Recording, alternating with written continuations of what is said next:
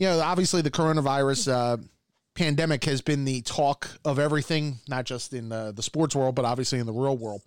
And Mike and I sometimes go off on tangents about stuff. And so I figured it would be a good time to get an informed opinion on cases like this. And I asked my wife, who worked with Dr. Jill Giordano Farmer, yes, the assistant professor of neurology, the director of the Parkinson's Disease Center at Global Neuroscience Institute, has clinical practices in Lawrenceville and Philadelphia, and who also has her Master of Public Health from Robert Wood Johnson School of Public Health. So, Dr. Farmer, I appreciate you joining Mike and I.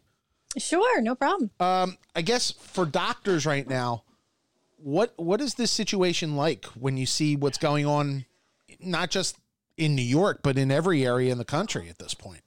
Sure, it puts everyone on alert. But there's definitely two pools of physicians that are involved. And there's those that are on the front lines, the ones that are in the emergency rooms and the hospital floors and the ICU units. And then there's the other physicians that are trying to do their best to keep their practices afloat by pivoting and transitioning over to telemedicine and ways that they can care for their patients remotely. So it's been an upheaval in both senses, but as far as those that are bearing an even more significant risk and brunt, it's definitely the doctors that are in the hospital. Mike, you want to go? Yeah, I'm just wondering, because Kevin and I have talked about this a couple times. If we had taken you back a month and said we would be where we're at now and facing what we may be facing in the next month or so, would you have looked at me and said you're crazy, or did a doctor kind of see this kind of coming? So I can only talk about me, and in my role as a neurologist, I did not. And that's perfectly honest. One of the other things that I do is I'm an administrator for a national women's neurology group. And we were set to have our conference last week in March in Florida, Bonita Springs, Florida. And when the restriction and travel bans were starting to go into place for different academic institutions, everybody who I work with through this women's neurology group were thinking, this seems so out of proportion to a response that we need for a virus that doesn't even seem to be having a huge impact here just yet. We did make the decision, along with, countless of other institutions, to cancel our conference, and we did. But the gravity and the severity of the situation really, I would say, wasn't apparent except for a couple of weeks ago, 2 to 3 weeks ago, compared to where we were 5 or 6 weeks ago. So as a medical professional, I was woefully naive myself as to what the impact would be. And then when you take that to people like us, who aren't medical people, it's amazing how in the span of like a week, we went from thinking, we don't know what this means, right, to like, oh my God. Yep. And I think the reason is our frame of reference is so different for other, large scale population infections. And I mean, everybody equates it to the flu, and this is definitely not the flu. And this is a fibrotic pneumonia that attacks the respiratory system like other airborne and tactily spread aerosol type infections that affect the respiratory system. In the past, that SARS and whatnot, this is a variation of that, and it wasn't appreciated because everybody was kind of thinking in their frame of reference like, oh, this is just a bad flu, this is just a bad flu, and it's definitely not. And the idea behind social distancing and flattening the curve isn't to prevent the number of infections per se, it's to prevent the rate at which the infections present. So that's where we're falling into the seriously grave situation that we're in right now. It's not, we're expected to have a large number of people infected, right? But the speed with which they are decompensating and presenting, that's what's putting the strain on the healthcare system. When you see pictures out of Florida of spring breakers on a beach, kids playing basketball. Obviously, Philadelphia just removed all their basketball nets this today on Tuesday as we're talking. Were you surprised? I guess, given the numbers and everything, are you surprised that you're still seeing these this amount of resistance to social distancing?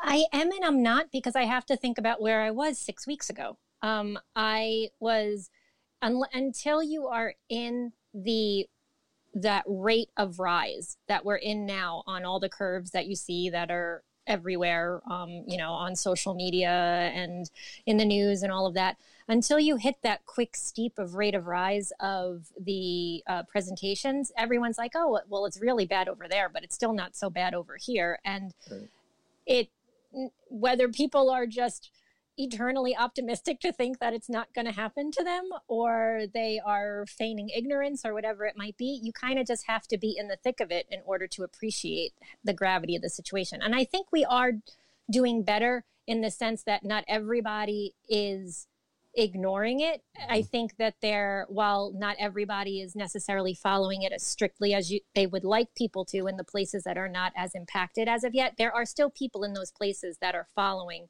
the recommendations and the instructions for social distancing that might not otherwise have. So even that little bit is going to have an impact. The one thing that you mentioned, it's not the flu, and today was the first time we heard, on Tuesday was the first time we heard President Trump saying it's not the flu.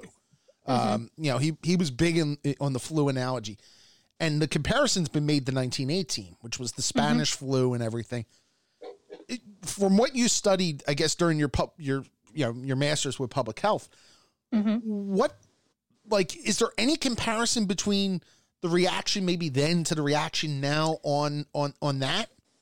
I don't know if there's necessarily a comparison. I don't think that looking back at the numbers from what we know historically for the Spanish flu, with the range of deaths from 17 million to 50 million, or the range of infected of 500 million, where I don't know if we'll hit numbers that high, simply because we do have better medicines and we do have better communications, better communication and better,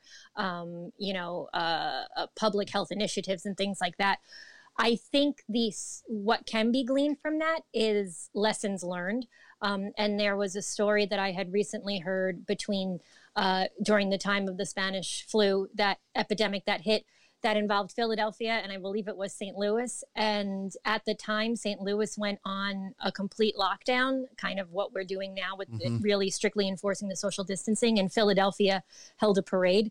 And then a week or two later, after Philadelphia held the parade, they were at max capacity in all of their hospital systems. So I think those are the lessons to be learned. Thankfully, I don't think that we would have the same type of death toll and infected numbers that you saw then. But it's still going to be a lot. Well, and when you hear, sorry, Mike, I'll let you. That's all right. But when you hear Dr. Fauci today say 100,000 to 200,000, yeah. And the chart comes out that if you did not have the social distancing, it could have been anywhere between 1 million to 2.2 million. Mm-hmm. Those are mind-blowing numbers, even at 100,000. Yep. I mean, there's a bunch of trackers. There's a tracker through Johns Hopkins. There's a tracker through Worldometer. And the latest numbers out of New York itself are at 75,000. And that's just New York. So 75,000 infected, not 75,000 dead. No. Talking the death rate. 75,000 infected, yeah. And so it is just, the numbers are mind-blowing. And that is, people keep saying that you're not going to know the impact of your social distancing if it seems like it's not as bad as it could have potentially been with the predictions and the rates. And that's true. And there's going to be a lot of, Monday morning look back to say, well, were we out of proportion to our response? Did we have to be as stringent about things as we were? And you're just going to have to take the expert's word for it. Mike? So doctor, I go out this morning in the 60, they have the 60 and older times to go into the supermarket. So I go out, I'm doing my thing. And I noticed a lot of people had the face masks on, gloves, which I didn't.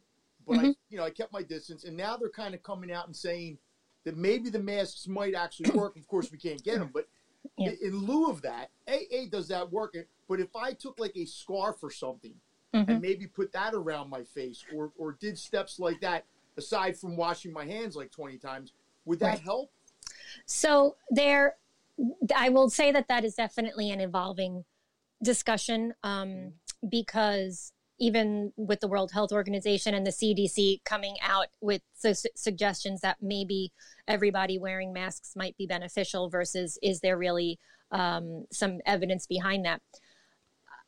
Where it stands now is a mask for an individual, not in a high risk situation, not somebody who is otherwise healthy. If they themselves don't have symptoms, if you have symptoms and you need to go out, then by all means you need to wear the mask. But if you're not experiencing symptoms or anything like that, the idea is that it can prevent the spread of any droplets or aerosol things that you might have if you cough, if you don't know if you're asymptomatically affected, and because you have to be in somewhat of a proximity for that to have an impact and spread from person to person for aerosolization. That's why they were saying, well, that's why the 6 feet rule was discussed, and why if you're not in a very heavily populated situation, that might not necessarily be necessary. But now that they're looking again at that rate of rise of infection, where people are, the number of new cases presenting every day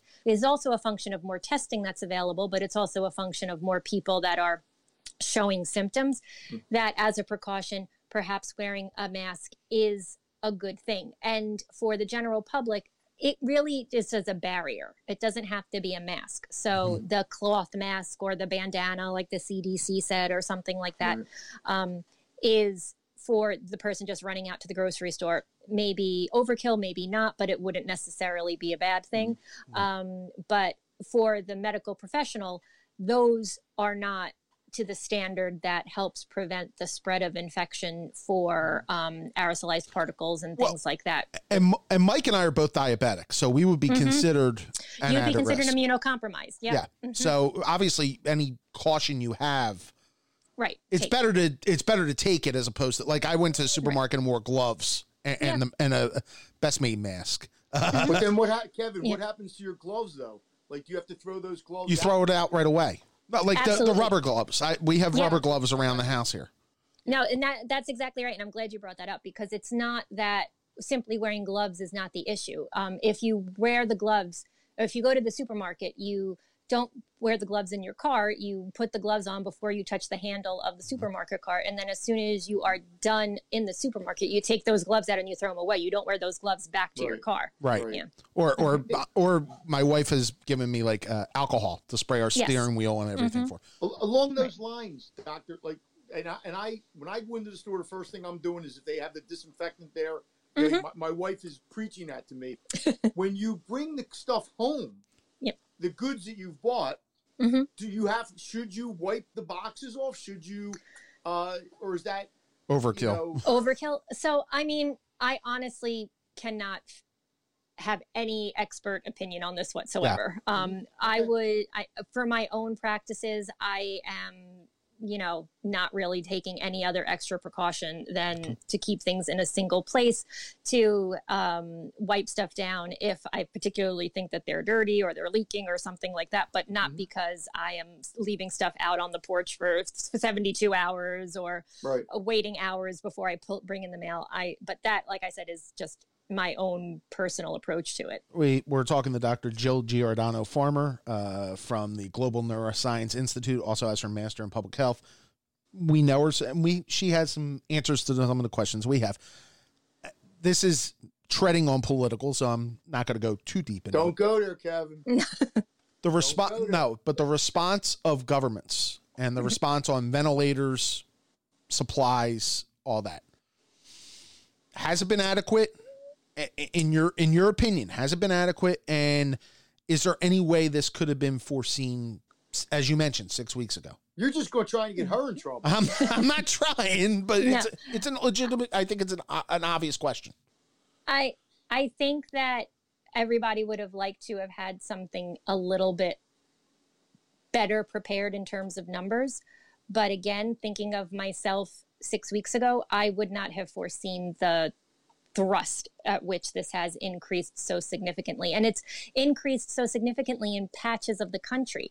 So you're talking about the entirety of the United States, which is huge. And I only had to worry myself about a conference of about 200 people that I had to be logistically responsible for. And that was a nightmare. So I can't even imagine the type of planning and predictions and models that had to be looked at. And you have to make that call. And with testing and you have to make like the inconvenience of an entire country for something that you don't know if it's going to mount to be as significant as you might think. So I really don't know how in the national public health sectors you can make those calls. But the thing is, they're responsive now. Right. And they are catching up, and they are putting in the efforts to get the ventilators and the respirators and the masks and everything like that.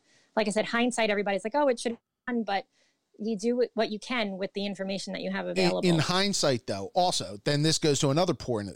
Did it reveal holes in the healthcare system where, look, some hospitals are, you worked across the street from Hahnemann. I mean, the Hahnemann situation is obviously difficult. And, there's been some holes that have been opened up in this, hasn't there? There have been. And like I said, if there can be any silver lining to this, it's that it has brought those breakdowns to the surface. And hopefully it is something that can now, once the immediacy of the epidemic is brought under control, can be focused on to say, look, we this presented to us, it wasn't a hypothetical situation, and this is where we failed, and this is how we have to make it better. Case in point, the telemedicine. Telemedicine is something that we've had the capacity to do, technologically speaking, for decades. And the big holdup, a lot of it had to do around payers and whether or not you would get reimbursed for these type of visits. And then when they made, again, the government's correct response to sort of waive all barriers to the access of telemedicine was an excellent one.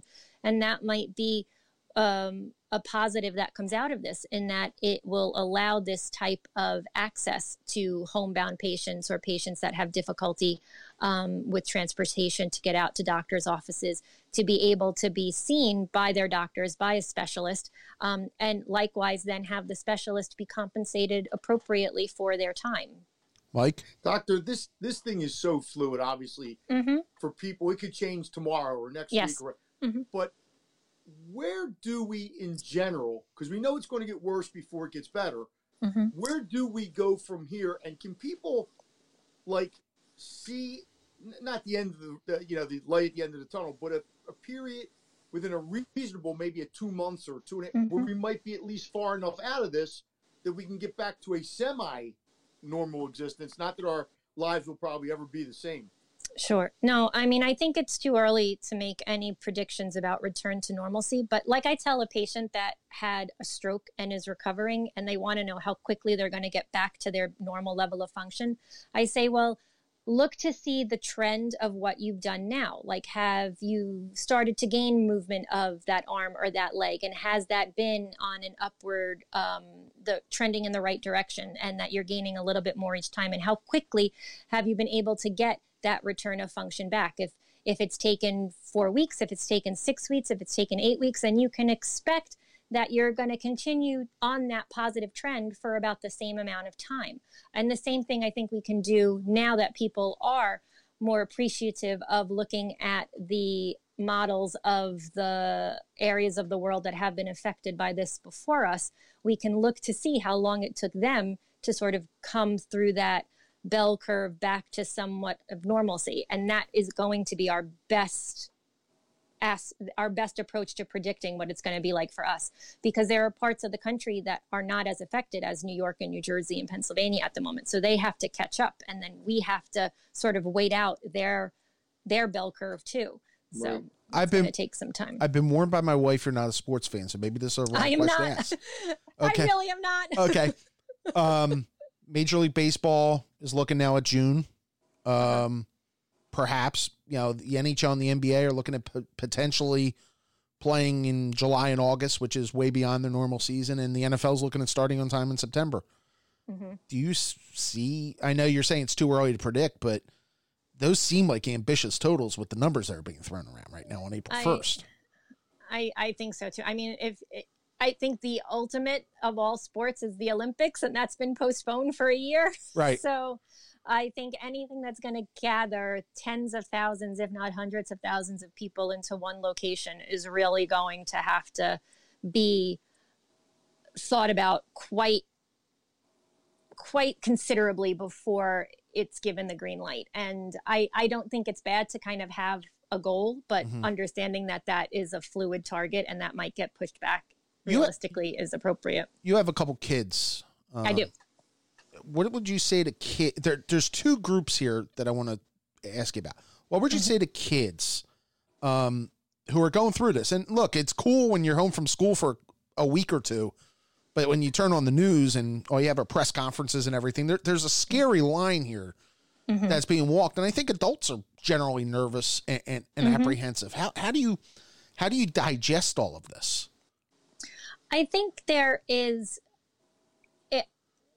kind of chunking it. That's the word I'm looking for. Kind of chunking it into manageable amounts of time and manageable amounts of data. So if you are home all day, because that is what everybody is at the moment, don't just automatically put the TV on and let it run in the background all day long, because that is going to drive you batty because it's an inundation of information. So give yourself specific amounts of time that you're going to allow yourself to either be on social media or listen to the news or something like that, because it makes it more manageable. And trying to stay in some semblance of a routine, because routine is equated with normalcy. So even if it's not your getting up, taking a shower, eating breakfast, going to work, get up, take a shower, eat breakfast, and then do your whatever is your substitute for going out to go to work. If you're working from home, start that as your next part of your normal routine. So it's really trying to feign some sort of normal routine in this otherwise lax chaos of what it is that we're experiencing right now. For the kids at school, it's not, I'm just going to get to do my e-learning when I feel like it. It's trying to stay on that schedule of school as best you can. I'll do my reading and my math in the morning. I will take a break as if I had gym or recess and go out in the backyard or take a walk around the block and then come back, eat lunch, and do the rest of my stuff. At least that's how we're trying to manage it. And patients of mine that have asked the same thing, well, what am I supposed to do? I can't go out to my physical therapy. I can't go out and exercise. I try to give them that same idea. Well, make virtual exercise part of your routine. There are resources. I can send them links and they can do things online. And just, again, keeping things as consistent as possible. Because once you let yourself go to I have all the time in the world, then you just kind of sink into an abyss of not feeling very utilitarian and not quite knowing what to do with yourself. Mike? Doctor, could you even begin to put into perspective, because we see it almost every night now, the job that these people who are on the front lines, who are putting their lives out there for us, and we see it doctors, nurses, and they got to go through, they look like they're at the end of their rope. Seriously. We got 6, 8, 10 weeks, who knows? Right. Of this to go on. Can we even begin to put this into perspective, what they're doing? No, I mean, it is, as being part of that second group of docs that has the luxury of being able to kind of continue my practice as best I can remotely and with telemedicine, I feel like I should not even be considered in the same category, because my response to this and the risk that I have to assume is nothing compared to what they're doing. So every doctor has to go through in their training a 1 year, the first year of their residency or the year before their residency, depending on the type of specialty they're going into. And they have to do an intern year. And it is the grueling year that, TV shows have been made out of, staying up all night, having to take care of patients on an urgent emergent basis, not knowing what you're doing, and being put into these positions where you are the you are the person that has to be responsible for the life of someone else, and you feel completely inadequate to do so. I can only imagine that they must be on a continual loop of being in that same intensity of an intern year over and over and over again. Because they're like angels, right? It absolutely. I mean, they really are. And it's something that it really is almost superhuman to think that this is what they have to do on shifts on end. And it's something that I am in awe of, the level of dedication and professionalism that all of the people on that team in the hospital, from the doctors to the nurses to the respiratory techs to the janitorial staff to everybody that's there, it's something that is otherworldly at the moment. And that's why it's so important, I think, for everybody. Look, these people have done amazing things. But it's so important then for people like us to not make their jobs more difficult. And that's why we've been saying the stay at home. Look, it's inconvenient. It drives everybody crazy. It's going to tax a couple marriages along the way, but it's something that has to be done for the greater good. And so absolutely, if you're listening to this, please stay at home. And Dr. Farmer, I appreciate you joining us. I know. Thanks so much. I will bring you. I'll bring you back during the NFL season, and we'll break down the defenses and everything. But I appreciate. I will be of no help in that conversation. What makes you think she knows what the NFL is? That I do know. I at least know what that is. But I really would not contribute to that conversation in the least. But I would enjoy talking to you, Dr. Farmer. Thanks for joining us, and my wife sends her very best. Yes, please tell her I said hello too. I miss her. Absolutely. Dr. Jill Giordano Farmer from the Global Neuroscience Center. Dr. Farmer, thank you. Thank you. Bye-bye. Bye-bye.